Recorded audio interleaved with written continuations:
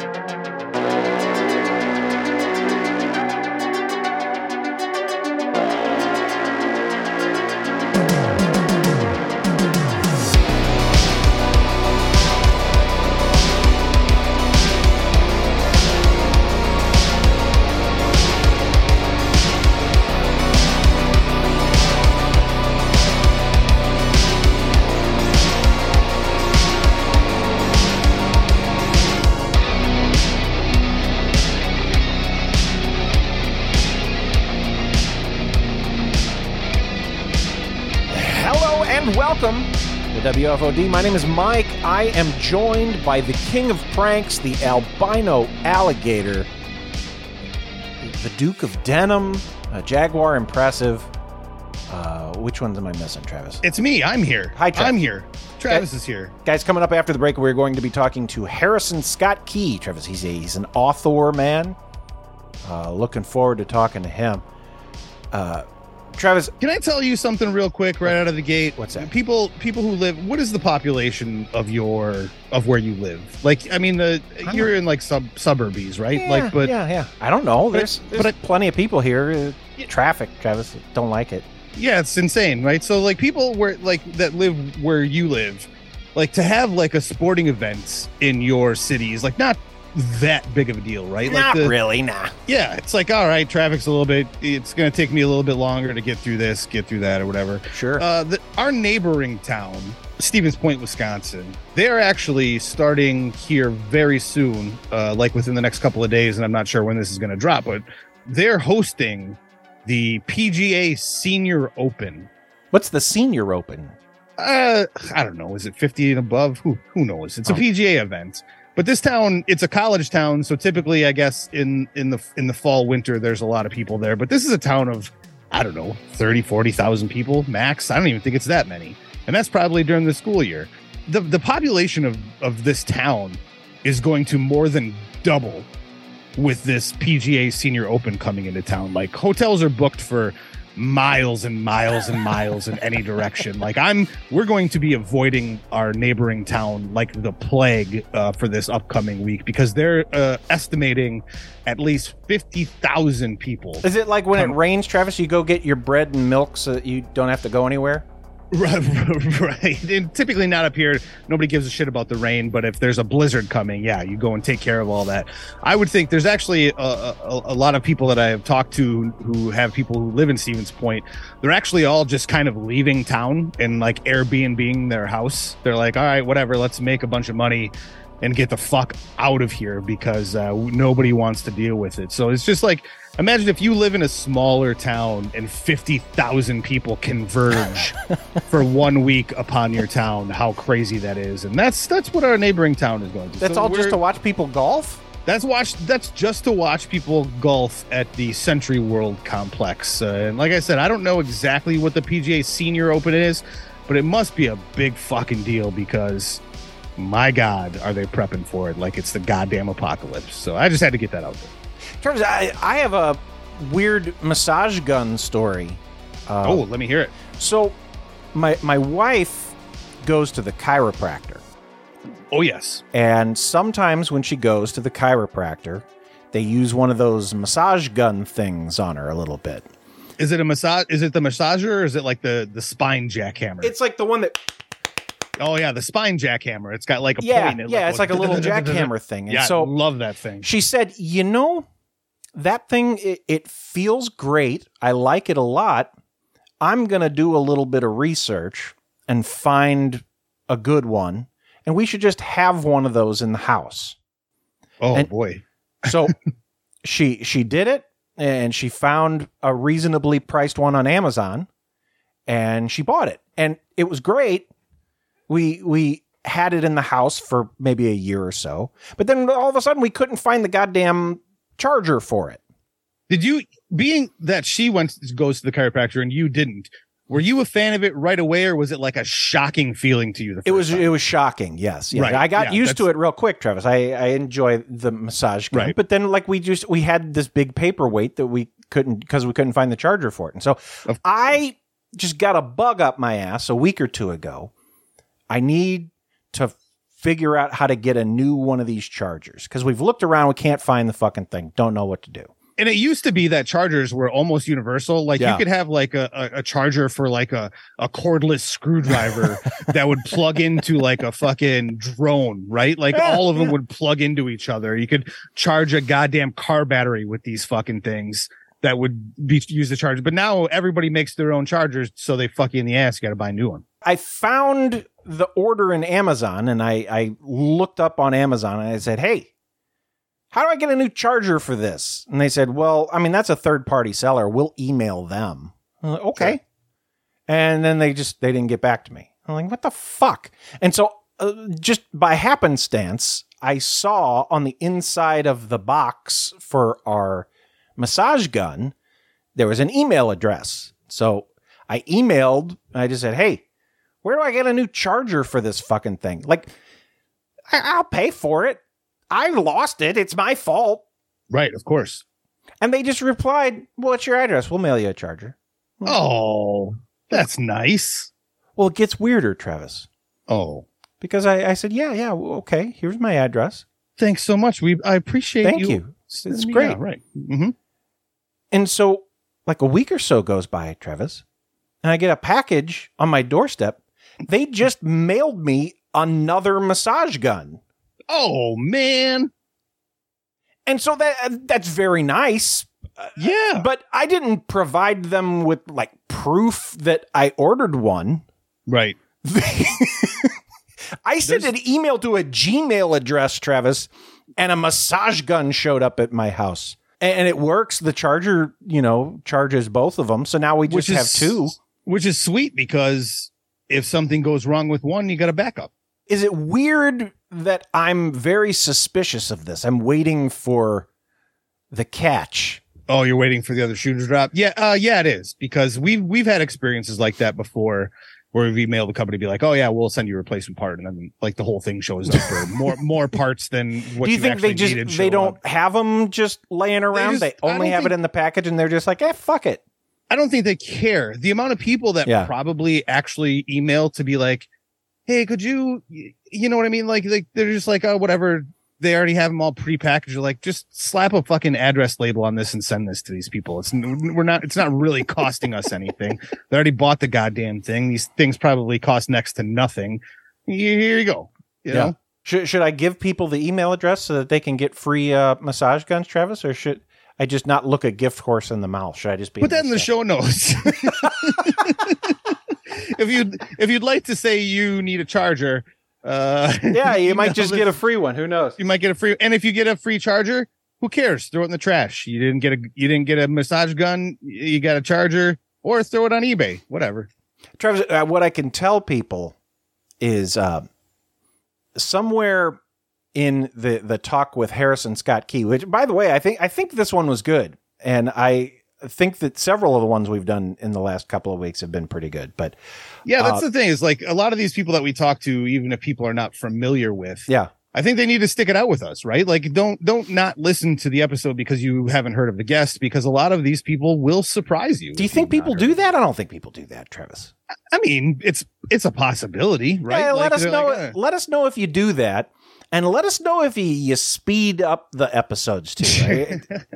I don't like either of those things. Don't do that. It's for research purposes. Right. But I brought up to him that I've been eyeballing one of those bathtub desks, Travis. Like a slab of wood you can stick over your bathtub and sit in the bathtub and like fiddle with your laptop and stuff. And no I can spoilers, tell you, but did he just say, why don't you make your own? Well, he said that he doesn't want to muddy the waters of bath time. He's a bath guy. We bonded over our love of baths, Travis. Sure. But he doesn't want to bring work into the bath with him. Yeah, he just wants to enjoy the bath experience. But I just wanted to tell you, Travis, since that talk, my wife got me one. A bathtub desk. And what are you doing in there? I was working on this episode, Travis. I was working. Are you sure? Did you have to explain to her it wasn't for pornography? Well, it might be for pornography later. I'm not going to tell her that. It might be lying. I thought that would be like her first reaction. Like, you just want to watch porn. No. That wasn't the reason I wanted it. But, I mean, I'm not going to rule it out. You never know, man. Sorry, I don't know why I put a handful of nuts in my mouth. Yeah, that's an interesting thing to do when we were recording. I don't know what I was doing. They're there. Habit. So, I got what we're going to do, Travis. We're going to take a break. And when we come back, we're going to talk to Harrison Scott Key. He's an author, man. He's got a book, How to Stay Married. The most insane love story ever told. It's in bookstores now. If you order it from a bookstore by his house, he says he'll get on his bike and ride down there and sign it for you. That's pretty awesome. That's what he said. That's pretty great. If you go to his website, he's got a couple of bookstores that are within a couple miles of his house. Did they give him a call up when they say, hey, we sold a copy? That's exactly what he said. He said, and then he rides the bike down there. He gives both of their phone numbers, and if you call them and give them a credit card number over the phone so they can buy one of his books, he'll go sign it for you and they'll mail it to you. That's amazing. I want people to do that just so he has to get on his bike and drive to the bookstore. Tell him the Dub Fud sent you while you're at it. Yeah, put that in the checkout notes. Yeah. Stick around. It's time once again for the Hollywood Beat with your inside source, Drunk. And this week, Drunk talks to Simon Pegg about his new film, Mission Impossible Dead Reckoning Part 1, in theaters July 12th. Tom Cruise needs to knock it off these stunts, right? I mean, enough already. So when people watch Tom go off that cliff, they won't only be thinking about Ethan, on his mission. They'll be thinking, that's actually Tom. And that adds something to the experience of watching the movie because there's genuine jeopardy. Takes you right out of the movie. Sounds like a subtraction to me. I think you can make anyone do anything. You see these big super creatures having fights with each other and punching each other all over the sky. I think we're agreeing with each other. So I confess it to you now, the truth. My wife had this affair with a man who had been my friend. I want to tell you all about it, all the secret befores, all the dreadful afters, including the part where I cried so hard at work they sent me home with a frozen chicken pot pie. Men never talk about being betrayed. I want to. I feel I must. I have many deep convictions, and one of them is that suffering can and should be monetized. Like us, follow us, stalk us. We love the attention. And Doug. Limu, I know you're my partner, and we're supposed to be professional. Like the professional service you get from Liberty Mutual where you only pay for what you need. But I think I'm falling in love with you. I know it sounds crazy. Oh. Yes. Yeah. Limu emu. Fuck me with your weird corkscrew bird dick. Oh. Liberty, liberty, liberty, liberty. I'm in the rain. Banana cream.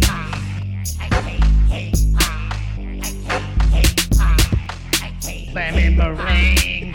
Banana cream.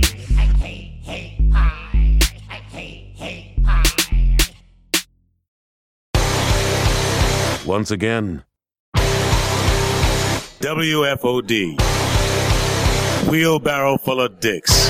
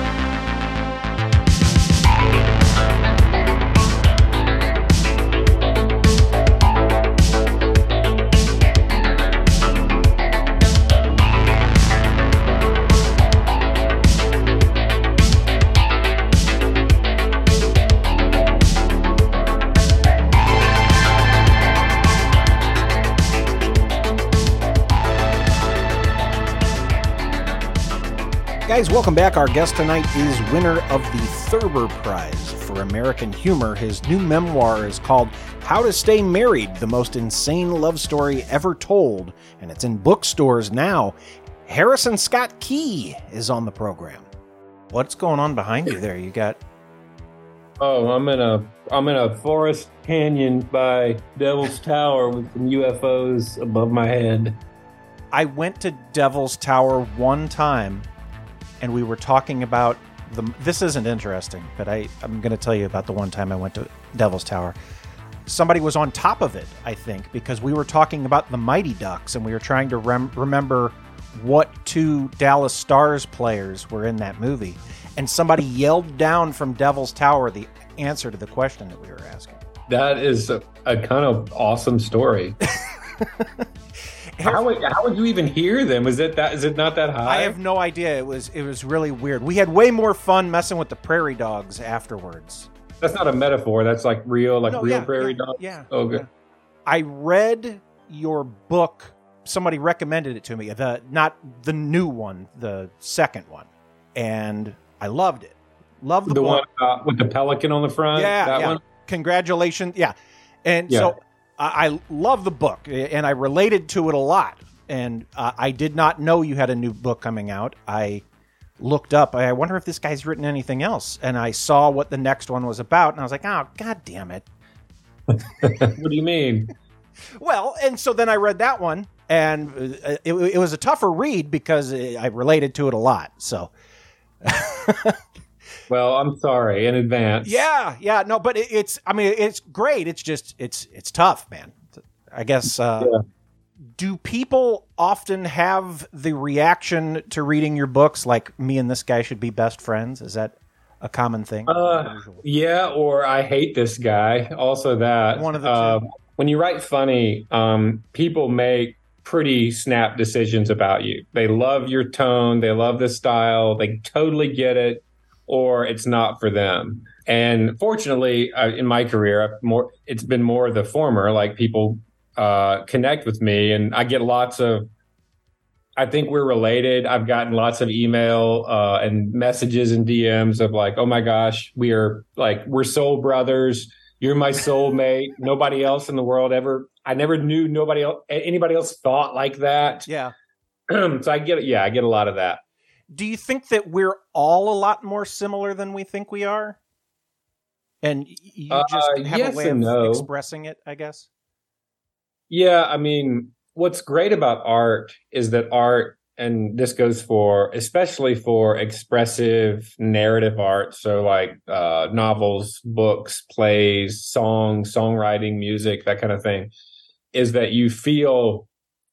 When you connect with a piece of art, you feel less alone. Mm-hmm. I mean, we're all these consciousnesses, trapped inside our gray matter, using our eyeballs and our ears and all that to sort of interact with the world. And you can feel crazy.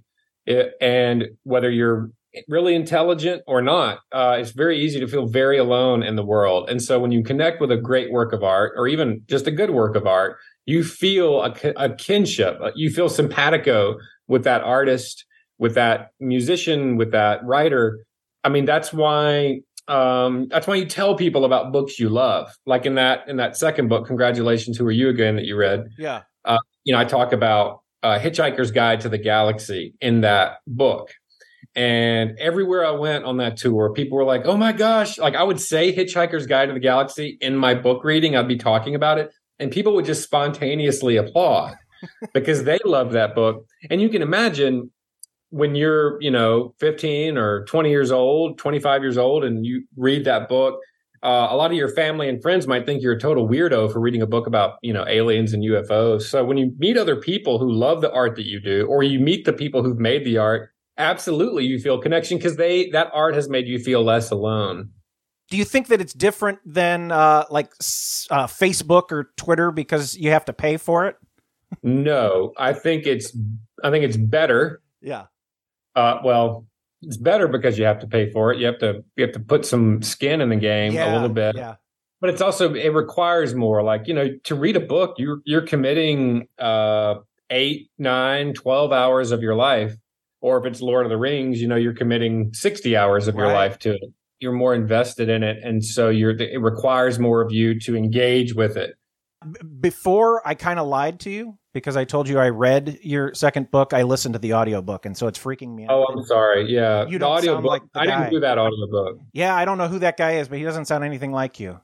No, so I did my first audiobook for The World's Largest Man, which is really, really fun.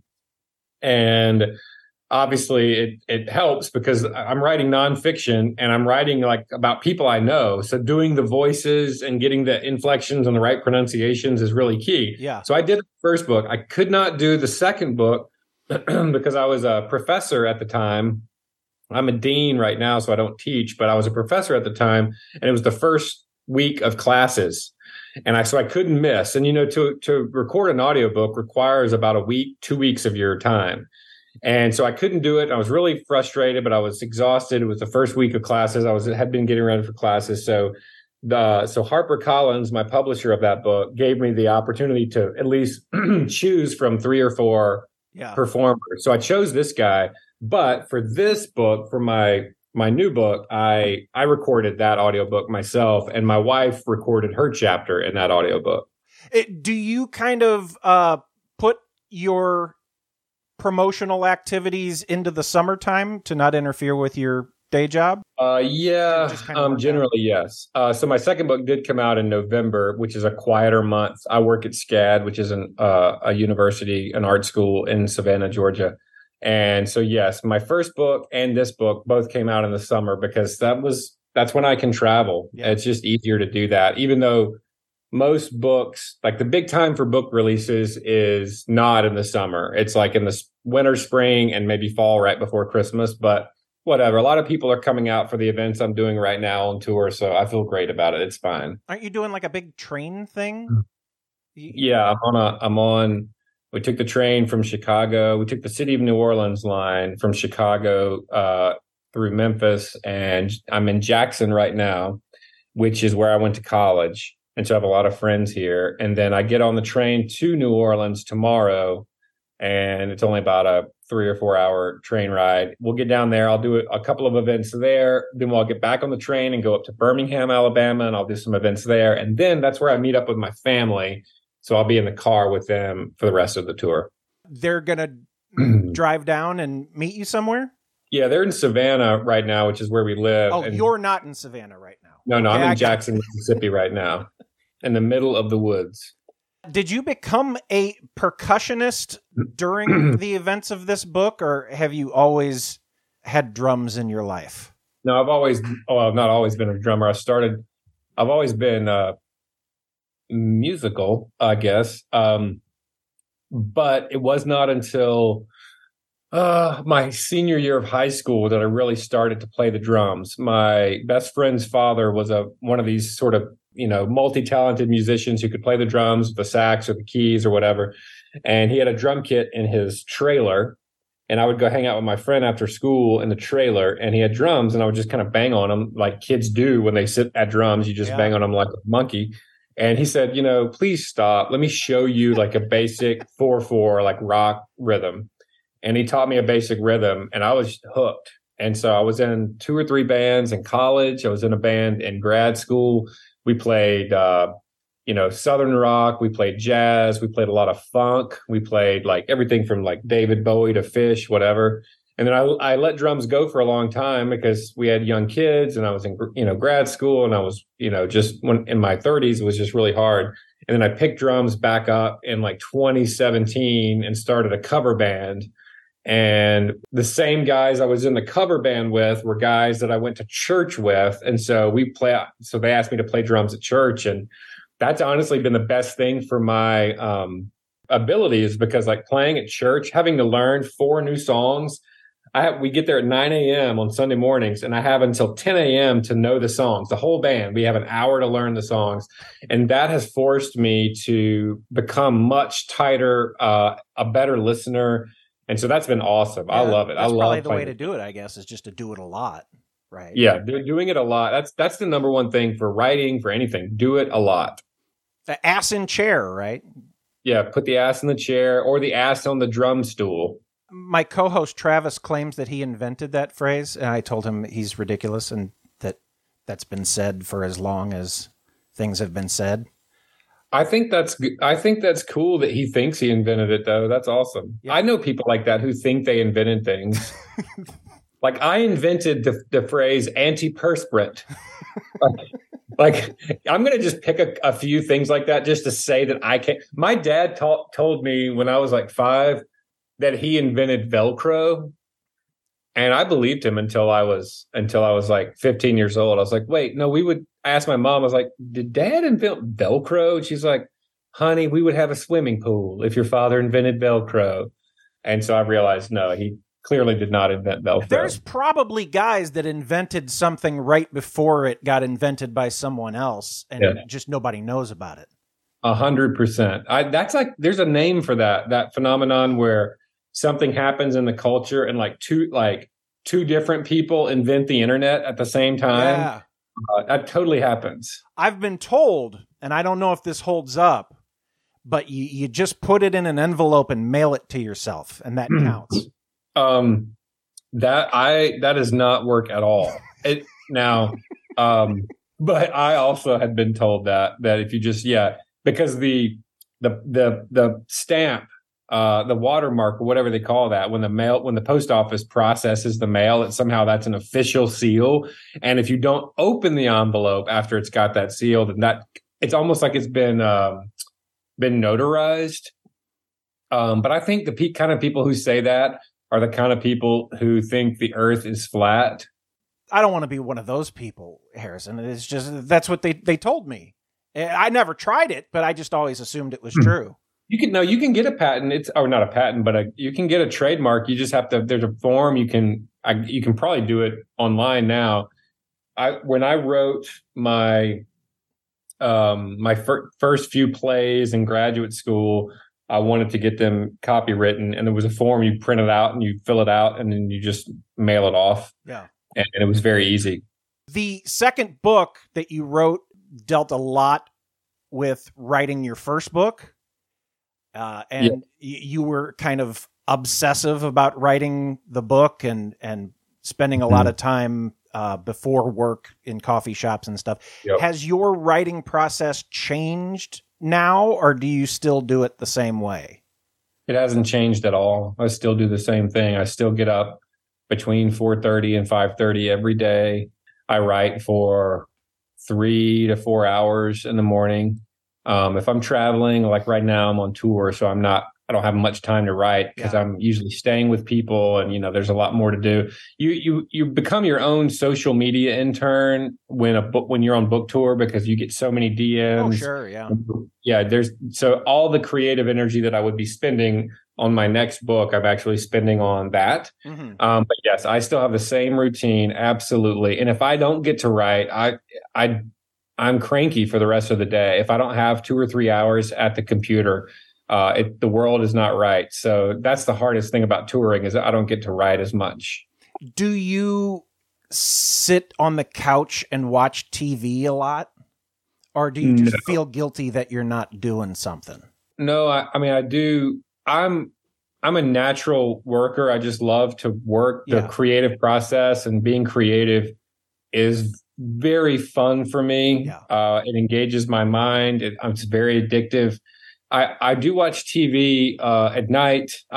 We might eat dinner. I have 3 children, and so my wife and my kids and I will eat dinner, and then my wife and I might go watch an hour of something in bed. Yeah, that's what I was kind of wondering, is because I never watch TV by myself. No, if I was on the road, I do. You do. You just sit in your hotel room. Yeah, I'm watching I'm rewatching Dune since it's on HBO right now, and I'm really enjoying it much more the second time than the first time I saw it in the theaters.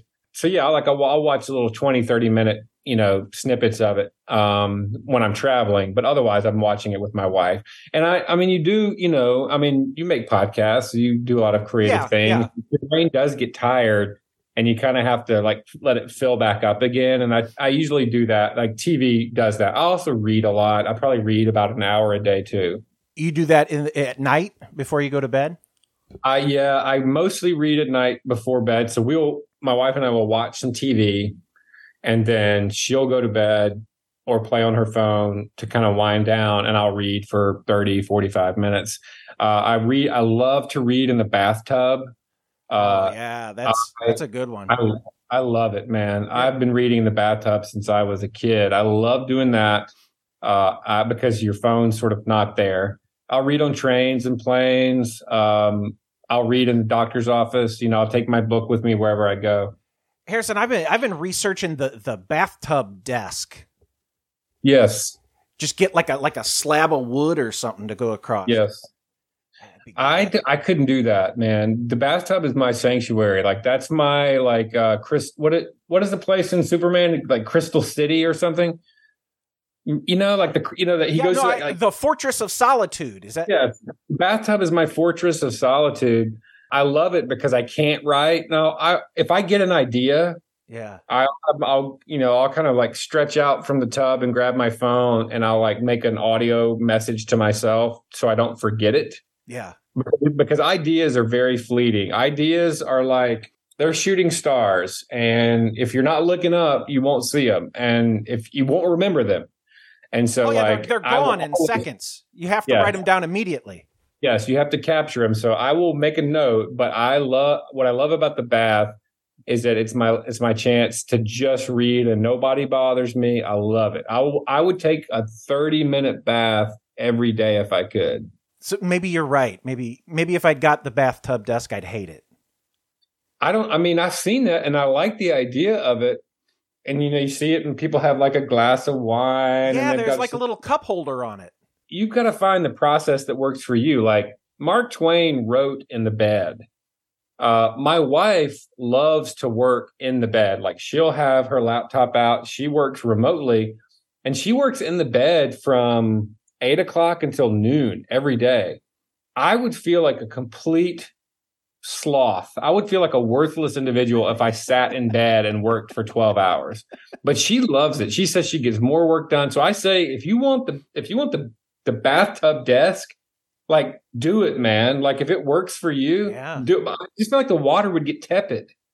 The water does get tepid. I just zone out. And then before you know it, I'm sitting there and the water's cold and I realize I have been there for 45 minutes. Reading in the bathtub, it's like a 45-minute cigarette break. Yeah. I love it. Yeah.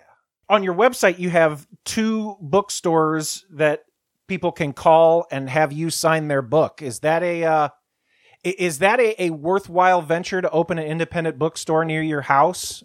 Are we selling enough books to make that worth it? We're selling a lot of books. I don't know if we're selling enough that you should open up your own.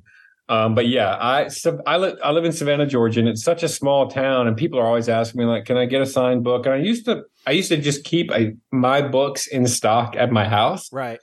This new book is published by Simon and Schuster, so this isn't self-published, so they handle the books. But so many people asked me for signed books that I just started keeping them. And I've actually had like a sales page on my website and people could buy the book. I would sign it to them or their dad or whatever and mail it off.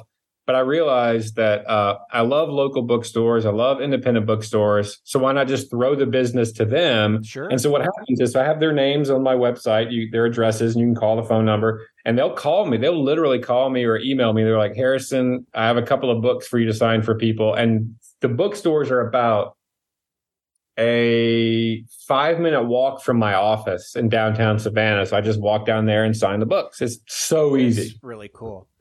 So I guess that's where I should send people. I should send people to harrisonscottkey.com.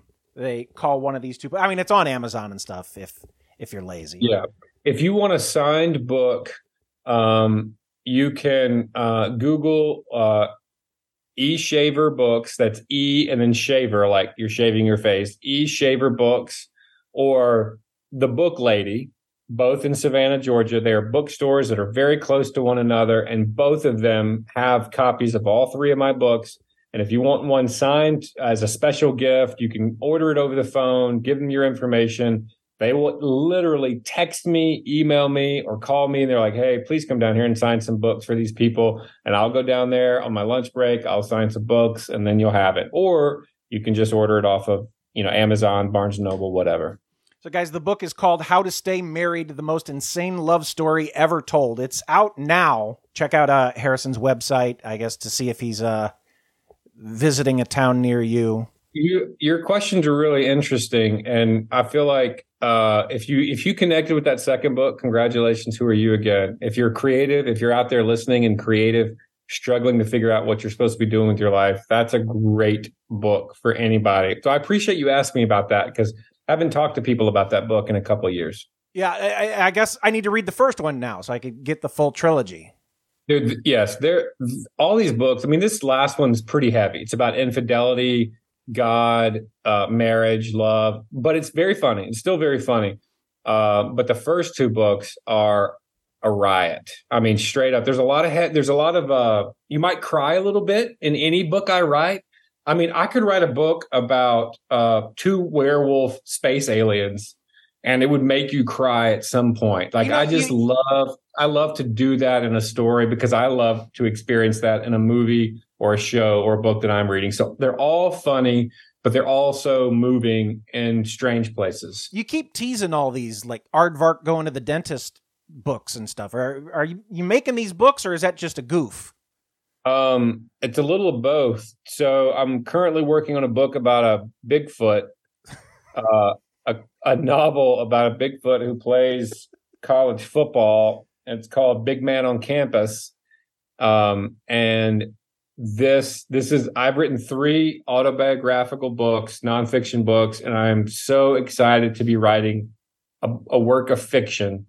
And I love a good dare, a creative dare. And the dare is, can I write a literary book, a literary novel about a freaking Sasquatch? And that is the challenge, my friend. I'm going to try to do it. He wouldn't get the grades, right? They'd kick him right out of there. I've worked at many universities, and Sasquatches are at least as smart as some of the students I've taught.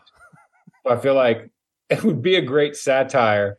But that would be the whole journey of the book is, can this guy learn to like write an essay for his English class and be a great defensive end? I'm picturing like an Encino Man, the Pauly Shore movie. Yeah, there'd be a little bit of that for sure.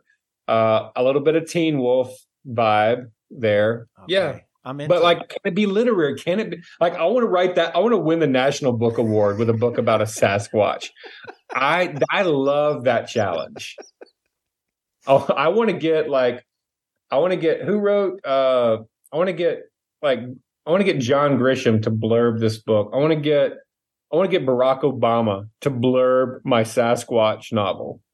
What do you do? Do you send it to him? Do you say, "Hey man, I love your notes on this"? Yeah. Blurbing is awful. Blurbing is so awful. So sometimes it means you literally cold call these people. You find their information online and you literally send them a manuscript or a book. You reach out to them. I used to, for my first book, when I wasn't known at all, I had my children draw pictures for these people, and like Jim Gaffigan, because he has jokes about being a father, and I talked about it in my first book. I had my children write the note and like draw him a picture. My favorite, and some of these people responded. David Sedaris typed me a letter and mailed it to me, and he said, "I will not blurb your book because I get asked to do this about 20 times a day." He goes, "But I will give you my agent's phone number." Ira Glass from... Is there any way that you can make that David Sedaris letter the blurb? You probably could. Technically, you could. I asked Ira Glass for a blurb, and he sent back a signed headshot. I was like, what balls on Ira? I love that. But usually what you do is you talk to people you know. And if you're big enough, or if your publisher is big enough, they will have a relationship with a big name, and they can get a blurb too. So, but you're using every angle. If your cousin's, ex-boyfriend once worked for Jenna Bush at the Today Show, like you were going to use that relationship to try and get a George W. Bush blurb on your book. Like you work every angle. Is there like a scientific study that determines that having a George W. Bush blurb on your book helps you sell books?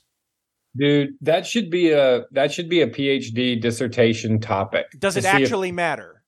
I think it only matters if the name is big enough and you love that person. So like there are some writers that I love.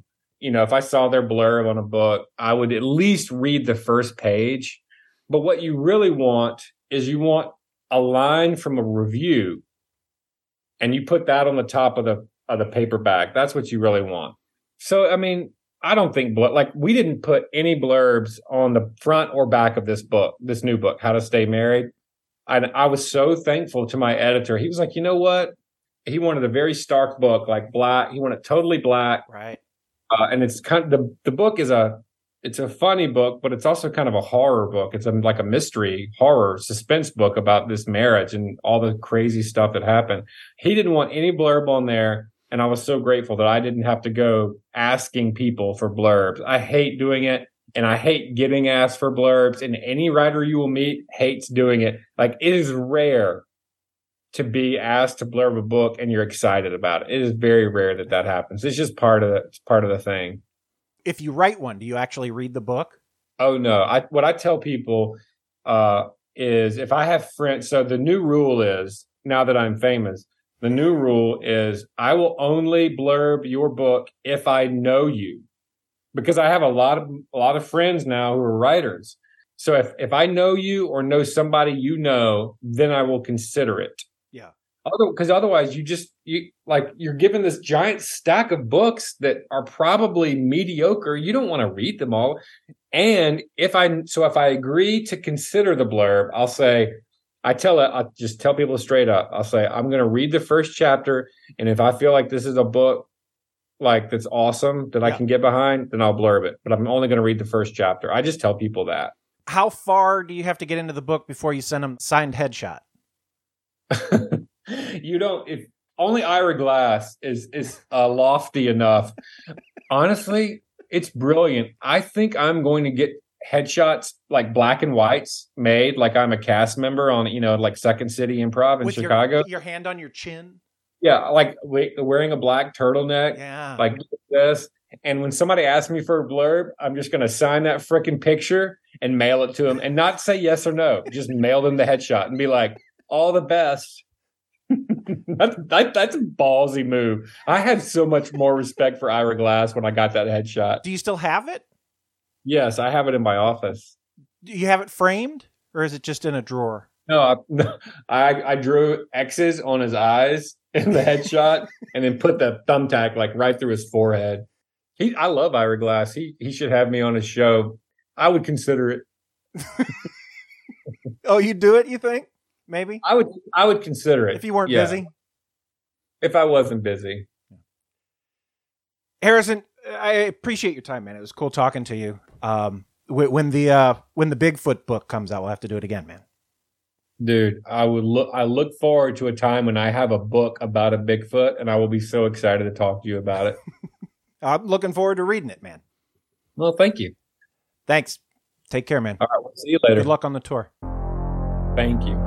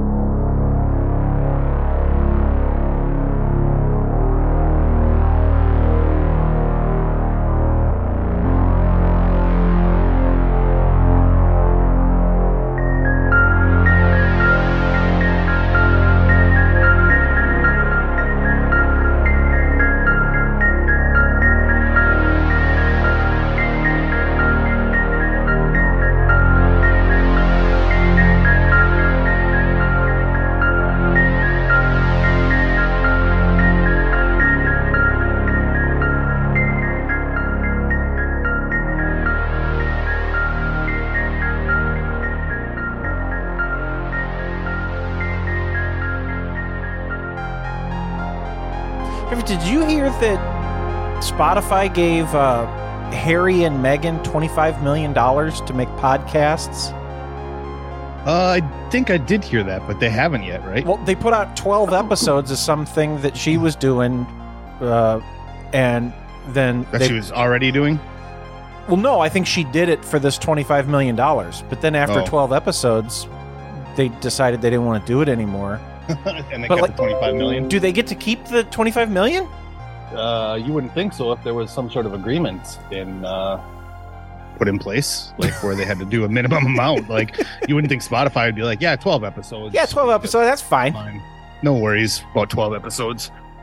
That's crazy. They would offer them that. Like, who's going to be like, ooh, I got to listen to that podcast. That's probably great. Well, the funny thing about those people is, like, you know, they left the royal family to do all this shit. And yeah, sure, there's been some stuff, but does anybody give a shit? I don't think the thing is, and this is weird, because I think that people give a shit about things that we don't give a shit about, and we just think nobody gives a shit about them because we don't give a shit about them.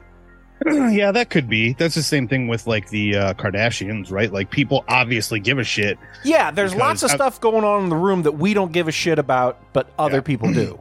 Because otherwise they wouldn't still be putting out television programs and selling products and being part of popular culture if nobody gave a shit. Right. So somebody gives a shit. It's just like all those housewives shows, you know, there's like, what are those, like 15, 16 Real Housewives of whatever, and like they've been going forever as well. Like, people obviously give a shit. Why do people watch those though? Why don't they watch good stuff, Travis? People do like train wrecks, right? Like, and I think there's a certain subculture of our society that was probably bred on terrible reality shows that just never jumped off that train and then just kept riding it. So every time a new one popped up, they were on board, like Vanderpump Rules or Floribama Shore, you know? Somebody brought it up to me, and it's happened a couple of times, and I always tell them not to. But people tell us that they listen to our show at faster speeds. And I don't like that. I don't like it, Travis. If I could turn that off, I would. Yeah, if you could take off the 1.5 speed. Yeah. If I had control of that, I wouldn't let them do it. Like, what's the sense of that? Like, I've been listening to podcasts for years, and never have I thought, man, I really wish I could save a minute and a half when listening to this show. And I guess it shouldn't bother me. I mean, thanks for downloading it, I guess. Yeah, I guess listen to it however you want. I just don't understand. But it does, and I don't know why it does, Travis. But I've been reading about it and trying to find the reason why I hate it and what I can tell people. And there's one place that said that you don't comprehend hardly any of it because your brain just don't work that way. And there's another article that said that if you just listen to that all the time, now you can train your brain. It helps if it's someone's voice that you kind of already know their cadence and the way that they talk, so that you can train your brain to just kind of fill in the gaps and listen to it at whatever speed you want to get the information. So if avid listeners who have heard us at one speed for long enough, they can probably speed us up and catch it. But a lot of people, they're just overloading their brain. If you had the option to watch a movie at 1.5 speed with the sound, would you? No. Like, what is the point of that? The Z107, Travis, it's the hit music station in our town here. Yeah. Mm-hmm. They speed up songs. You can tell it's just barely sped up, but it's sped up, and you can hear it. Cram more in there. I guess, yeah. You cram more songs in, you can get to the commercials faster. I don't know what the fucking reason is, but when I listen to it, I'm like, those fuckers are speeding it up. I can tell. It's just a little bit, but you can tell. One of the blogs I read, Travis, I'm just trying to poke holes in the whole fucking thing, said that if you spend all fucking day listening to podcasts at faster speeds, then you start getting impatient with your loved ones and your coworkers because you expect them to talk faster. Like, get to the fucking point. Oh, sure. So it fucks up your personal relationships. That's the thing. When you can retrain your brain to pretty much perceive anything any way you want. Right. I think that's part of, addiction recovery and things, right? Like it's just forcing your brain to be a way that it's not naturally predisposed to be. And I would think that that's absolutely true. If you train your brain to want to retrieve information at 1.5 speeds, then everything else is going to, it's like the Flash, right? Like everything to the Flash, who's running at 1,000,000 miles per hour, go on a fucking coffee break while, Gene's tying his shoe quick. Like, I mean, so the rest of his day is really boring, right? The rest of his day's got to be maddening because it's moving so slowly. Did you go see The Flash, Travis? Yeah, I really liked it. You liked it? I did. It's got a bunch of hate, and I can see why, but it was very fun. It was a lot of fun. Seeing Michael Keaton back in the bat suit was enough for me to give it a good score, and it was a fun story. Like it was the basis of the Flashpoint story. They obviously distilled it to be part of the DCU. There were some fun cameos and some ridiculous things that popped up towards the end at the climax. You can tell it was stepped on by 3 different studio regimes, but all in all, we had a lot of fun with it. Kids liked it. Even my wife, who doesn't usually watch superhero fare, enjoyed it. So how'd you get her to go? It was Father's Day, and I said for Father's Day I want to go see The Flash. You guilted her? Yeah, it was like, typically for Father's Day or my birthday, I'll be like, "What do you want to do?" And usually I'm like, "Nothing. I want to do nothing." That's literally what I want to do. But The Flash was out, so I said, "Hey, for Father's Day, I'd like to see The Flash." So everybody was like, "Yep," and the kids wanted to see it anyway. But then the wife was like, "Yeah, okay," and then we all went as a family to watch The Flash. That's really special, Travis. Yeah, we all enjoyed it. I liked it. I walked out of there with a lot of moments from the movie in my head that I really found to be wonderful. And all in all, I really, really enjoyed it. Travis, I guess I don't need to do a bunch of finding the things that reinforce something just because it irritates me. But why not though? That's what I did. That's what I did. People, I think Rob science. Pastoria said he listened to the show at 1.5. I was like, I'm going to talk him out of this. I don't like it. Yeah. Well, that's science, right? You come up with a theoretical thing. Like, this is not something that I think is good. And then you research the shit out of it until you prove that it is, in fact, bad. I saw that this week that you can't argue with science. So if I just say it's science, then he can't listen at a faster speed. Right. Science says... it's science, Rob. Turn the speed back to normal. Naughty. Travis, would you say The Flash is your pick of the week, or do you have a different pick of the week? No, I have a different pick of the week, as a matter of fact. Would you like me to tell you what it is? Well, I have a pick of the week, too. Do you want me to go first, or do you... Yeah, you go first. Flash was not so good that it was my pick of the week. You're either going to like it or you're not going to like it. I'm not going to send people off to something that they have preconceived notions about and then have them be like, "Oh, just like the internet said, it was sucked. It's the fucking worst movie that existed." I've found that it's just better off saying. So what you're saying nothing. is, if you're not going to like The Flash, you're already not going to like The Flash. You already know you're not going to like The Flash. Most of like the comic groups and shit that I'm in, they're all like, "Oh yeah, we all really liked it," And it's like the internet has been telling you that The Flash is terrible for a week and a half, and you've probably made up your mind already whether you've seen it or not. So I'm not going to suggest let me ask you that you wouldn't watch. This is me going into The Flash. I would say, don't give a fuck about The Flash. Really give a fuck about seeing Michael Keaton as Batman. Am I going to like The Flash? You'll like it. Okay, yeah. good. Yeah, Michael Keaton's in it a shit ton. Yeah, and the broad who plays Supergirl is great. And not mad at The Flash. Right. Just don't give a fuck about The Flash. He runs fast. Who cares? Yeah, that's fine. I mean, and it's Ezra Miller. If you have preconceived notions about Ezra Miller, you're not gonna like it. What did he kidnapped somebody or something? What did he do? He broke into somebody's house and quote unquote kidnapped them. Really, not a great guy. Not going to invite him to dinner, right? No. Yeah, he's going through some shit, obviously, right? But yeah, like Ezra Miller. But he's a great actor. If you've never seen We Need to Talk About Kevin, I don't suggest it because it's a real fucking downer. But he's really good in it. Is he Kevin? He's Kevin. Yeah. Oh, yeah. You need to talk about why is he? Did he kill people? Have you never seen it? What did Kevin do? Oh, it's a fucking school, not shooting, but pretty much movie. Yeah, I don't. But it leads up to it. Like it's a build. Like the climax is that. So spoiler alert if you haven't seen We Need to Talk About Kevin. But he's an amazing actor in most things that he's in, and he's a lot of fun in The Flash. He plays two different parts, and he's very funny playing off himself. And but yeah, I think you'll like The Flash.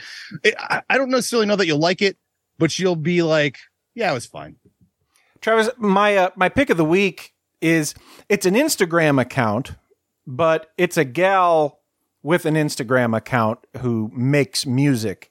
And a lot of her music, or a lot of her Instagram, I think it's her TikTok.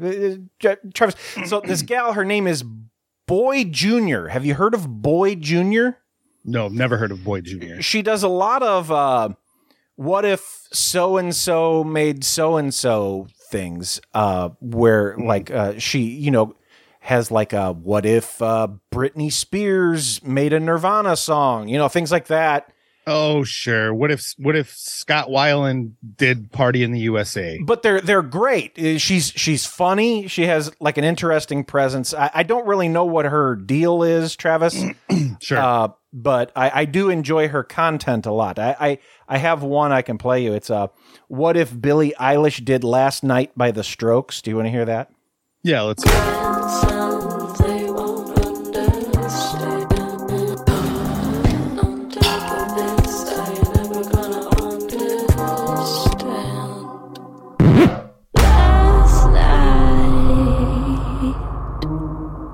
Is she making the music, or is she just like... She's making the music. She's a musician. She tours. So she sings and she plays instruments and makes beats and shit like that. And it's funny because I would think that she probably has like a little bit of cash because she's not like obscure, but like everything she makes is in this goofy little bedroom. So like it looks like just like a crazy person is unleashed with an Instagram account. So essentially she looks like all Instagram / OnlyFans / TikTok people. They're no, just, she doesn't look like that at all. She she looks a lot younger than she probably is. Sure. It's not like she's attractive thing. I mean, you're saying she does it all from her bedroom. That's my point. Yeah. Because that's all of those other influencers / online people. They all have their one room that they do. Right. And she seems like she has a lot of fun, Travis. So I always enjoy her content. That's somebody doing what they love and loving what they do. Right. I mean, you gotta applaud people for that, right? I guess secondary pick of the week, Travis. I read 2 Harrison Scott Key books the past week or two. I guess Harrison Scott Key should probably be my pick of the week because this fucking guy reading all. Got to get the first one now. I read. Well, I mean, the guy's on the show. You don't have to make him the pick of the week, right? We already don't have to. Gave him the showcase. Travis, I think you'd like the one I read or listened to the audio book of because it's all about following your dream and writing and putting your ass in the chair. Too old for it though, You think it is make you sad? Yeah, it's just that. That's so much going on. I'm going to be 50 before I can follow my dream. You know what I mean? I hear you. Okay. So my pick of the week this week is like not anything crazy. Ted Lasso season 3. We just started watching it. I got Apple Plus back this week because I was just sick of paying for Apple Plus because there ain't shit on it. Just wait till it's done so you can watch them all and then cancel it again. Yep, exactly. So I got it back so I can finish Mythic Quest and watch the couple of movies that I saw on there. There's a new series with Tom Holland and Amanda Seyfried that looks actually very interesting. But besides the point, Ted Lasso, we're only a few episodes in, but it's amazing about that show is that when I'm not watching it, I forget how much I love that show. But when it's on the television, I'm like, oh yeah, that's right. I love watching this television program and I love these characters. Travis, not to spoil it, sticks the landing totally. Fantastic. Travis. I love it. They're setting it up. You can see they're setting up the ending already. Yeah. In the first few episodes, a lot of it, they're moving real fast and it's like, oh, they're building towards something. And I'll tell you what, I'd spend time with these characters every day. They're great. Ted Lasso season 3 is no different than the previous 2 seasons. So if you haven't watched Ted Lasso at all, I highly recommend you jump on it. Don't be one of those naysayers that, oh, everybody loves Ted Lasso, I'm not going to watch Ted Lasso. Don't be an asshole. Watch Ted Lasso.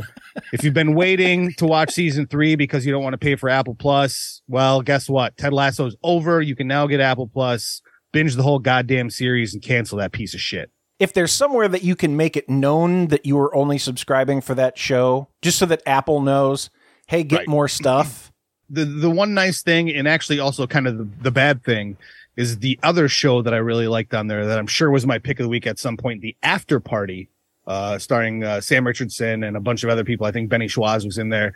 That show is coming back, I believe, at the beginning of July. So unfortunately, it's coming back just as my Apple Plus would renew. So I don't know if I'll let it lapse and then oh no, Travis, you might have to give him like $4. Yeah, I might have to give him $4 for like 3 months in a row, which is terrible because of the lack of content on there. But no, there's some good stuff on there. Yeah, I'll try to burn through it. But After Party, I'm very excited for on the Apple Plus. So I guess, yeah, maybe I'll send Apple an email and say, hey, you know what you got on this? Get more shows. App that's any good. These 3 shows, that's it. Guys, we did it. Get Harrison Scott Key's book. It's called How to Stay Married, the most insane love story ever told. It's in bookstores now. Crazy read, Travis. Crazy story the guy told. So, yeah. Bye.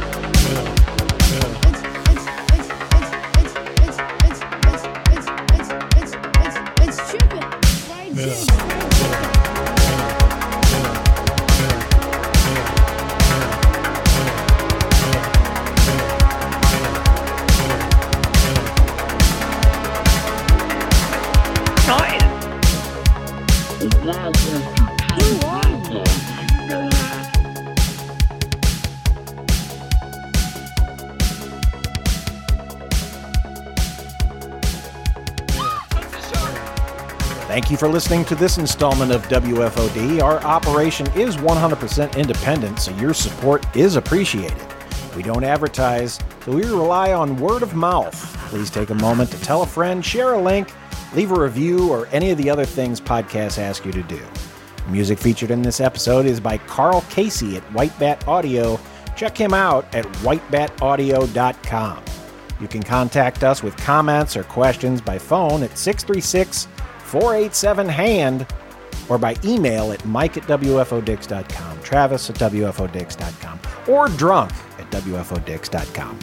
Special thanks, as always, to our Patreon sponsors, Jim Chadman, Brian Kranz, Liquid Lozenge, Valerie Carpenter, Jay Adson, and Rabbit Poundings.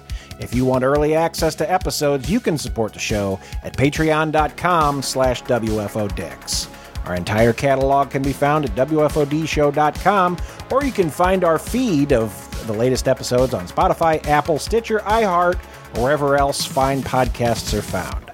Check us out on social media, WFOD Show on Twitter and Instagram, WFODix on Facebook and YouTube. We will return next week, but really, we're never gone. Take care.